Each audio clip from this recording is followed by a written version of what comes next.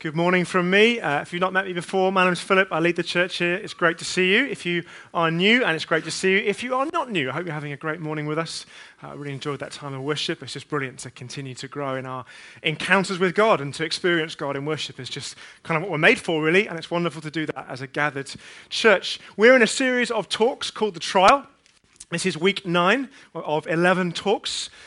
So you can pray for me because I can feel the tank is getting a little bit less full than it was in week 1. We've got 3 weeks to go looking through the book of Romans.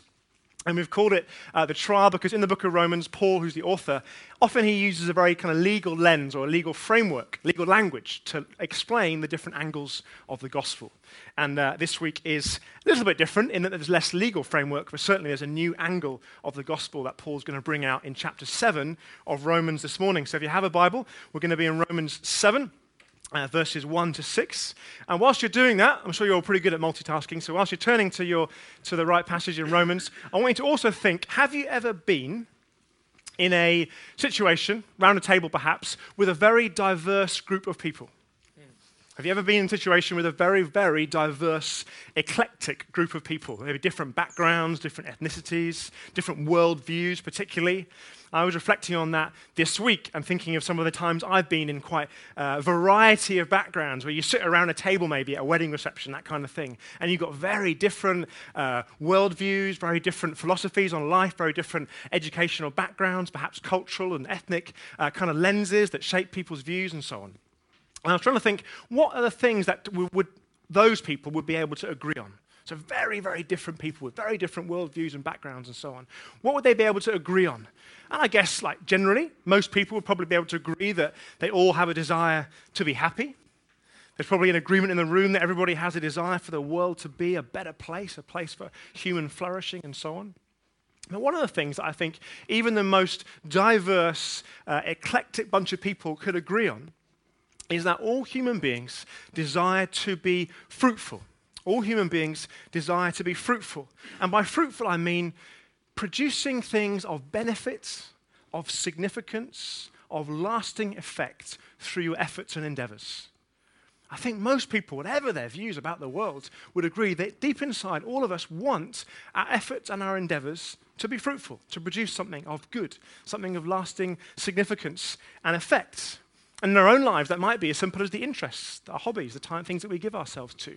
It might be our workplace, it might be our family, whatever it might be. We have a desire that what our efforts and endeavors go to should bear fruit, should have some lasting significance and effect.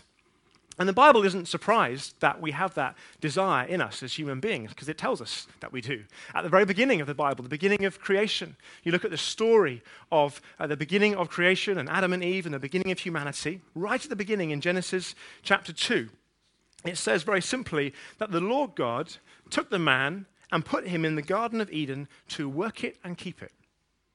And then very quickly, in the next verse, God creates woman, completely equal and different, and the two come together in one unity, and their kind of first activity, if you like, almost, maybe their second, I don't know, and we're there. Good, well done. You're awake, we're awake. Good. If all else fails, drop a dodgy gag in and it wakes the church up. This is good. Maybe their second fruitful activity is to cultivate and to steward and to get to work in the creation in front of them. Right at the beginning of humanity, before humanity has been distorted, before that, right, if you like, in the spiritual DNA of mankind, is a desire and an ability, God-given, to be fruitful, to cultivate, literally in their terms, to actually cultivate the land. But in that human DNA, right at the beginning, is a desire to be fruitful, to cultivate things for good.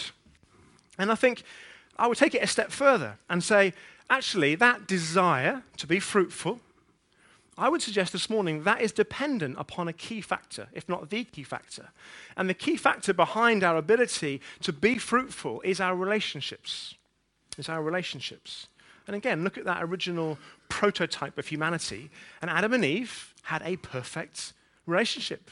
It's the one and only perfect marriage. They had it for a time. Their relationship with God was perfect. And as a result, they were so fruitful. what they gave their time to. They were so able to cultivate and to steward and to see progress and change because of the perfection of their relationships. And I think we know that. I think we know that relationships are a key factor behind our ability to be fruitful. So in the workplace, it's pretty important, isn't it, to have healthy relationships with the boss or with colleagues or with employees, with clients. Doesn't mean you can't be fruitful without those things, but if you do have healthy relationships in those areas, it's surely going to help your fruitfulness in the workplace. When I was a teacher until a couple of years ago, and that, I think, struck me pretty early on, that I could have as much knowledge as I wanted. I could rule with the iron rod of discipline if I wished. But fundamentally, it was the relationship with the kids that was the key factor in my teaching being fruitful. It was the key factor in fruitfulness in that world. And I think what you're going to see in this passage in Romans 7 is Paul kind of arguing the same thing. He's making a similar point. He wants to argue that the gospel, it's the good news of all that Christ has accomplished, done, has caused a fundamental relationship change in order that we can be fruitful. That's what he's about to argue. There's been a fundamental relationship shift, and that's happened in order for us to be fruitful. Let's see how he argues that. He uses a slightly curious metaphor, first of all, and then he kind of applies it. So let's see what he says in verse 1. Don't you know, brothers, for I am speaking to those who know the law, that the law is binding on a person only as long as he lives. For a married woman is bound by her law to her husband while he lives, but if her husband dies, she is released from the law of marriage. Accordingly, she will be called an adulteress if she lives with another man while her husband is alive. But if her husband dies, she is free from that law, and if she marries another man, she is not an adulteress. So Paul's not really making a point about marriage and divorce. He's using this as a metaphor to make his point, which he now makes. Verse 4. Likewise, my brothers, you also have died to the law through the body of Christ, so that you may belong to another, to him who has been raised from the dead, in order that we may bear fruit for God. For while we were living in the flesh, our sinful passions, aroused by the law, were at work in our members to bear fruit for death. But now we are released from the law, having died to that which held us captive, so that we serve in the new way of the Spirit and not in the old way of the written code. Excuse me. So if you've been around the last couple of weeks, or you've caught up on podcasts, or you've been discussing and applying this in your midweek life groups, you'll know that over the last couple of weeks, as we've been in chapter 6, Paul has told us a couple of things. He said that the gospel has won for us a new identity.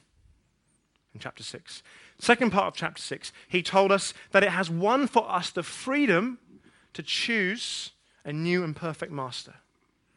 And now he wants to tell us that it has won for us a new relationship, one that can mean that we can now do what we were created to do, to be truly and genuinely fruitful.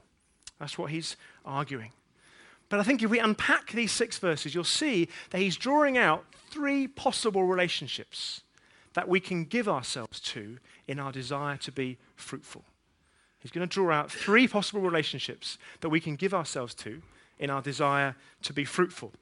The first one, bearing in mind that I think all of us want to be fruitful, the first kind of relationship that we can give ourselves to, or the first kind of methodology or philosophy to bear fruit, to be fruitful in efforts in our endeavors, is to say, my method is to follow my heart, is to follow my desires, what my heart wants, what my heart longs for, what I'm passionate about, what I feel. If I follow those things, that's going to cause and bear fruitfulness. And Steve Jobs, he of Apple fame, you may have seen the film already out about him in recent weeks.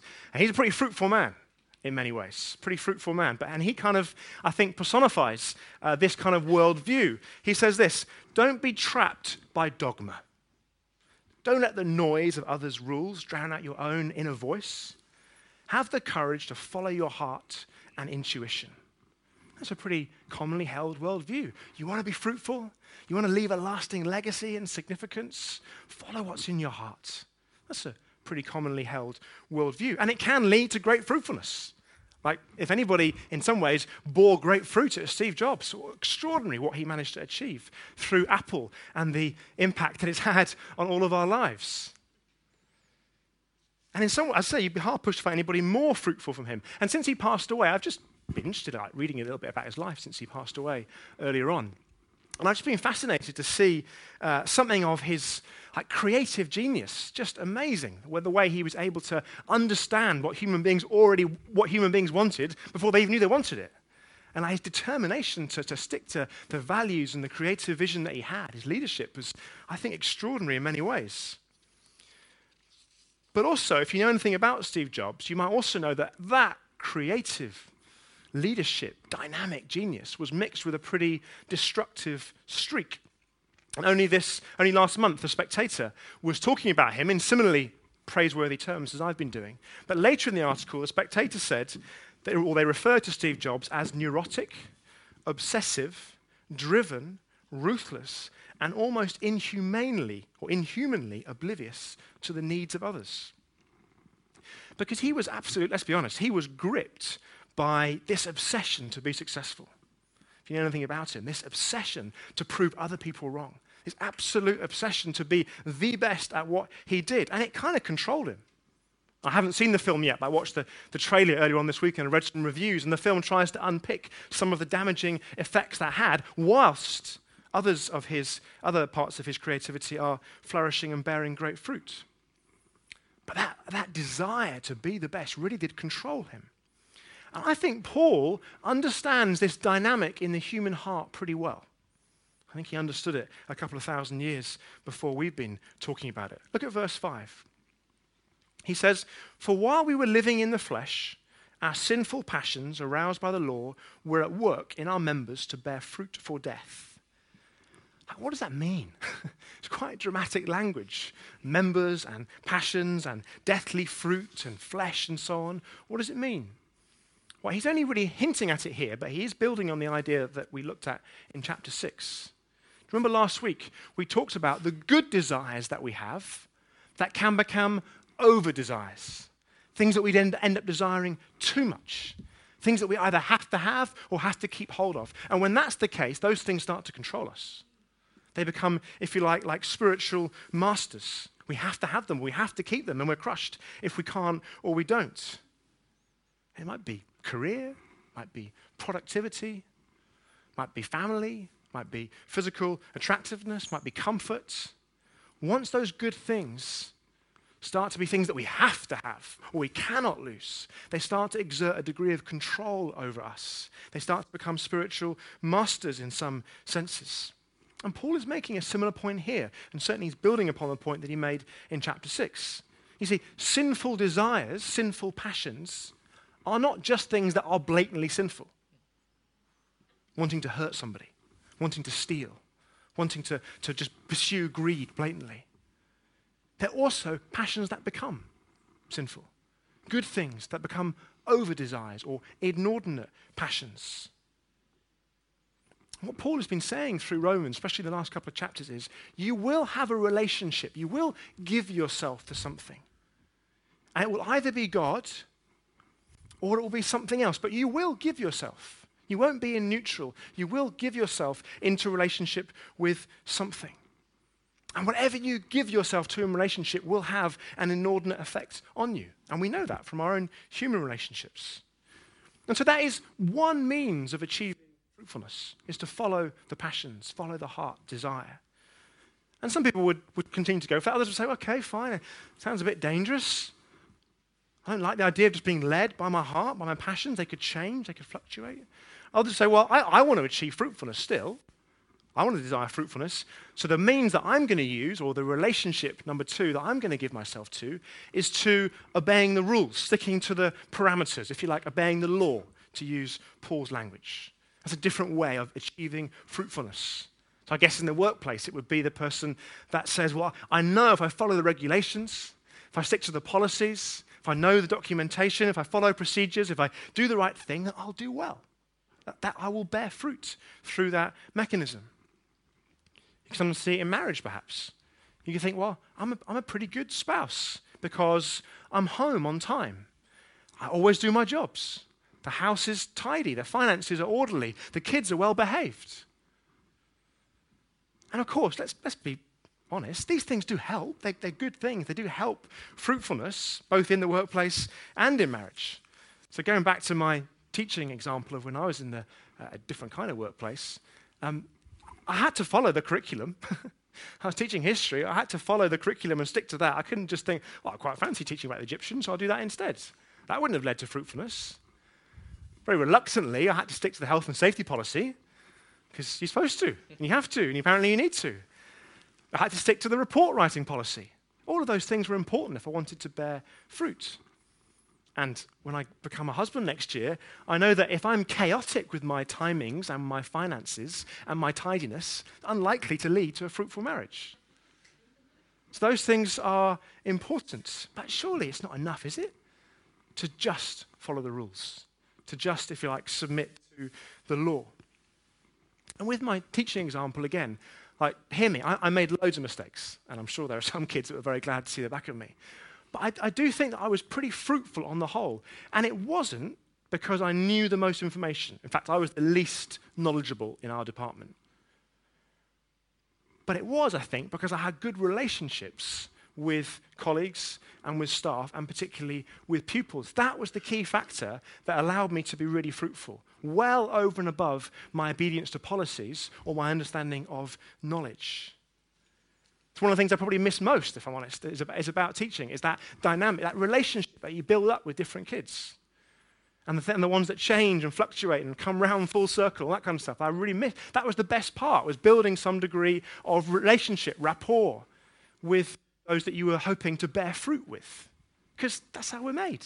Remember? So God made us right at the beginning with a desire to bear fruit through relationships. And Paul's point, back into the passage if you like, to these Christians in Rome, is he's warning them, really warning them strongly about living under law, about submitting yourself to a relationship with law, with rules and regulations. He really wants to warn them about that. So he's writing, isn't he? First century Roman church, new Christians, most of them would have been Jews. And so the law, very literally for them, means the Mosaic law, because they were Jews. That's the law that God gave to Moses hundreds of years before for the Jews to live by. As we said last week, the Mosaic law, God's law, was perfect. It was designed to point the human heart towards the perfection of God's heart. That's what it was for. But it strikes me that through the Old Testament, what you see is the Jewish people losing track of their primary calling, which is to connect with God himself, to be in relationship with him, and the relationship becomes less about them and God and more about them and the law. That becomes what they give themselves to primarily. And Paul is urgently warning them and us against living with that. Now, of course, we need to do a little bit of work here, don't we? Because we have never lived under the Mosaic. We've never been brought up to obey only the Ten Commandments and all the Jewish customs that came with them. So what often commentators and theologians will do is they'll say the Mosaic law, you can also call it the moral law. So C.S. Lewis is really helpful here. And he says, actually, the Mosaic law, really, you can trace it. You can trace the similarities across all kinds of civilizations and ages and religions and cultures when you call it the moral law. The moral law is what human beings have been establishing for ages, a law of moral code. And the moral law is what we do when we take it and we apply it through our efforts and endeavors to our own weaknesses. That's what the moral law effectively is, a code, a moral law that we take and we apply it to ourselves, and in turn, we apply ourselves to it. And so broadly speaking, Paul is warning us against living under the moral law in and of itself. And he's really warning us. Look at the language he uses. He says, you live in relationship with the moral law, verse 5, and it bears the fruit of death. When he puts it a different way, in verse 6, he says it's like being a captive, if you want to live like that. He knows that you can never fulfill it. If you give yourself wholly just to law keeping, he knows you can never, ever fully match up. And if anybody tried, it was him. Literally, under the Mosaic law, every possible Jewish custom that had been built around the Mosaic law, he prided himself, before he was a Christian, on living to it almost perfectly. Especially all the external things, he could do it brilliantly. And in chapter 7, he goes on to talk about that. And then he reminds himself of how he was doing so well, obeying all the different 10 commandments. No theft, no murder, no adultery. And then he realizes, what's the last commandment? Do not covet. So do not let your heart want to desire what other people have.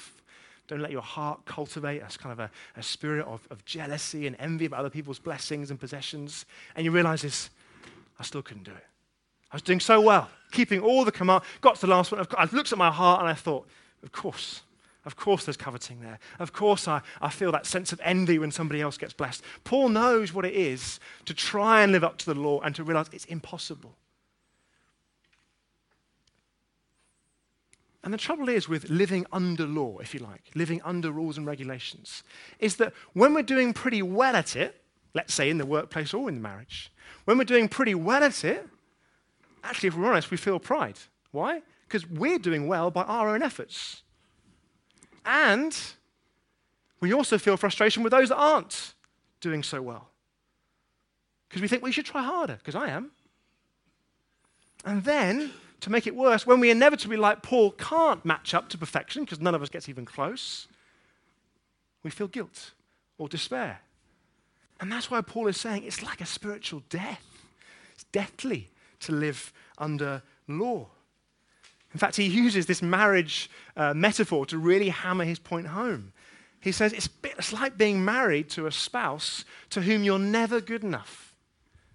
Spiritual death, he says. You can't get out. You're stuck living married to a spouse to whom you're never good enough. Paul says you want to live like that. It's deathly.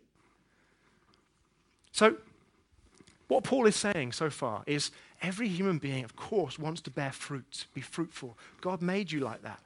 But if you try and achieve that through either being, if you like, married to just your desires, your passions, what your heart wants, or you try and achieve it by being married to obedience, to rule keeping, if those are the two relationships that you give yourself to in order to achieve fruitfulness, he says, it's like a spiritual death. It's just deathly. But the good news of the gospel, and it is good news, and I'm trying to deliberately bring us to a sense of, because what Paul does. He wants to bring you to a, so that you see what he's trying to say now. He says there's a third relationship that's possible. He says for the Christian, you've had a relationship change. Your status, if you like, has changed so that you can be fruitful. That's what he wants to argue now. He's saying you've been released as a Christian. The angle this morning is, the part of the gospel angle is you've been released to a new relationship with Christ so that you can be fruitful, just like you always desired. That's what he wants to say. Now, as I mentioned, he uses a rather weird metaphor. I was quite comforted to see a few of the commentators saying, it's just a bit clunky. It's just that it almost doesn't quite work. And you're allowed to say that. It's still inspired by Scripture, and we're going to make sure it does help us. But it's a funny kind of metaphor that he uses. And what he basically says is, you've got this woman, and she's married. And of course, especially in those times, because marriage is like a legally binding thing, she can't just go off and marry somebody else because she's already in a marriage. That would be adultery. He says the only thing that can break that legal transaction of marriage is a death. The husband has to die. And if he does, he says, then the legal transaction of marriage is ended. The thing that breaks the marriage is a death, is what Paul says. And then, in verse 4, he applies this metaphor by saying, and you also have died to the law so that you can belong to another.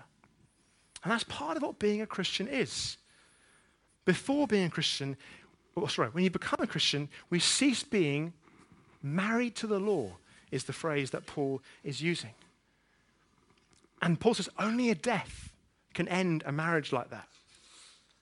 And more so, he says, and there has been a death. Yours. So what does that mean? What does it mean to die to the law, especially for those of us that have never been Jewish?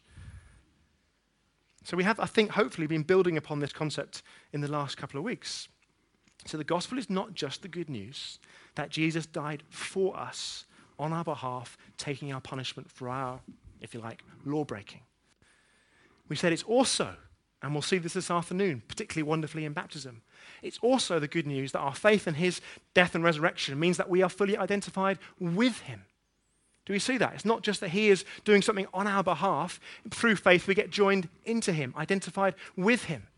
And so his death, burial, and resurrection is ours through faith. We die with him, are buried with him, and are raised to newness of life as we were encountering in worship with him. And so that's why we're able to move, we said last week, from giving ourselves to our sinful desires, whether they're just blatantly sinful, whether they're good things that become inordinate desires. We can be released from that to serving a new master, a perfect master. But look at this week. Paul is using the same terminology about dying to sin as he is about this thing of the law. He says, you've died to both things. Now, we kind of get that with sin, don't we? We think, of course, I want that stuff that's been in me, that was in me. I want that just to die with Christ. Thank you, Jesus. Buried in the tomb, to be left behind. I'm no longer mastered by sin. I'm free with a new identity. We get that. But we don't quite get that the law or our marriage to the law also, Paul used the same language, died with Christ, and our faith in that act identifies us with that.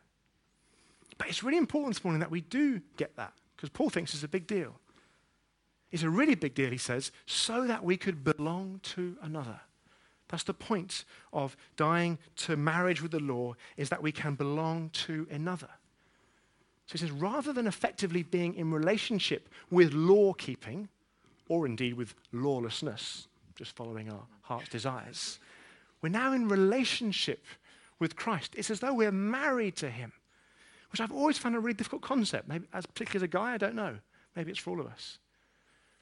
But it's the spousal love, the strongest human love, I guess, along with parenting that there is. That's the relationship we've now been brought into, spousal love with Christ. At least that phrase has helped me this week. And why has all of this happened? Look at verse 4. Why has this death happened, this resurrection happened, this new, if you like, marriage happened? Verse 4, in order that we may bear fruit for God. In order that we may bear fruit to God. Paul's saying the whole point of this gospel angle this morning, he said 2,000 years ago, the whole point of it was that you could be brought into a new relationship so that you could be fruitful. So that you could be fruitful for God. So how does this happen? How does it happen? How can we be fruitful for God? Not, verse 6, in the old way of the written code. We don't go back to just rule keeping. It happens in the new way of the Spirit. In relationship with Jesus, empowered by the Spirit of Jesus to bear fruit for Jesus. So when was the last time you thought about the gospel as being all about bringing you to a space where you could be utterly fruitful for God? You see why there's all these different angles of the gospel we've been looking at each week. Wonderful that it clears our debt of guilt and shame. Wonderful that it, as Paul was bringing and interpreting, wonderful that it then brings all this perfection and credit and righteousness. Wonderful that it gives us a brand new identity. Wonderful that it gives us a hope for eternity, that all things will be dealt with. And wonderful that the very thing that humans were built with originally, to want to be fruitful, is achieved and accomplished. The gospel angle this morning is that God has rescued you and saved you and died on your behalf so that you can be fruitful. So I want to bring that to a close really by beginning to apply that to our own lives, like today and tomorrow. Here's my question. It sounds a bit religious. Where is your Garden of Eden? Where is your Eden? By that I mean humanity, that original template, Adam and Eve, they were in the Garden of Eden, and the first thing God did was say, bear fruit, in every sense. So where is your Garden of Eden? Where's the place, the sphere of influence, the friendship group? Where's that place that you want to see progress, change, advance? The place where you want to leave a significant, lasting legacy? What's your Eden? Because you're built for one. You're designed for one. And you were rescued and redeemed to be able to bear fruit in one. Where's your Eden this morning? Could be the team that you lead at work. Could be the team or group that you lead in church. Could be your marriage. Could be your parenting. Could be the mum that you see at the school gates each week. Could be the kind of project you're bubbling with, The idea of starting a new business, of leaving the being under somebody else's employment and starting something brand new. What is your Eden this week? I want you to hear this. God made you in order that you might be fruitful in that place. And he's gone to such enormous lengths, the death of his own son and the resurrection of his own son, so that you come into newness of life in order that you may be fruitful for God. I want us to begin to celebrate that this morning, to begin to apply it to our own lives this week. There is an invitation in the gospel specifically to go and be fruitful, to go and prosper. Now, I know we get nervous about that language because some of us have seen different types of churches where prosperity is kind of guaranteed, and the gospel's got other things to say about that as well. But let's not be embarrassed, because Paul isn't embarrassed about the gospel being partly about us being brought into a new life where we get to go forth, and however we're wired, the good things that God's put in us, the talents, the gifts, the personality, the opportunities, we get to go forth and be fruitful in those places and bring glory to God as we do so. Where's your Eden? Where's the place, the space for you where fruitfulness is available? It might look impossible, but how do we do it, Paul says? Under the written code? No, by the Spirit. Empowered and equipped by the Spirit. That's the promise that it is to be a Christian. Release the fruitfulness and equipped to bear fruit by the very Spirit of God. Application this morning, where is your Eden? And be filled afresh with the Holy Spirit. Because the message of the gospel is you have been freed to go and bear fruit by the very Spirit of God working in you.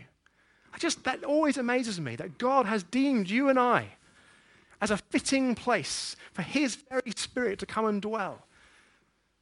Because he's made us totally clean, and because he's put all of his perfection in us in Christ. And as a result, we're like a temple. We're a fitting place in his eyes for his very Spirit to dwell. You're walking around this week as a temple of God's Spirit so that you can bear fruit, so that you can see change, so that you can bring peace where there's conflict, so that you can bring breakthrough where things are stuck, so that you can just, with a Holy Spirit-led phrase, you can just change the dynamic in a team meeting.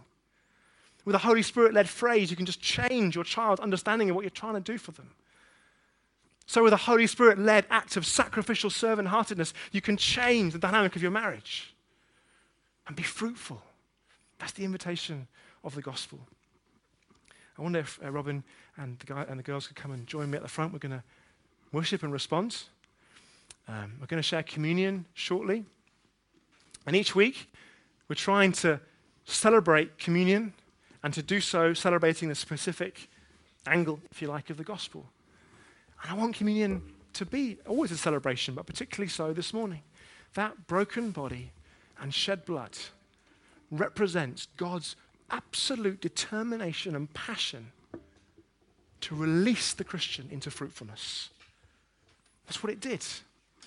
It releases the Christian into fruitfulness led by the Spirit of God. So if you're a Christian this morning, take communion, asking God, where is my Eden?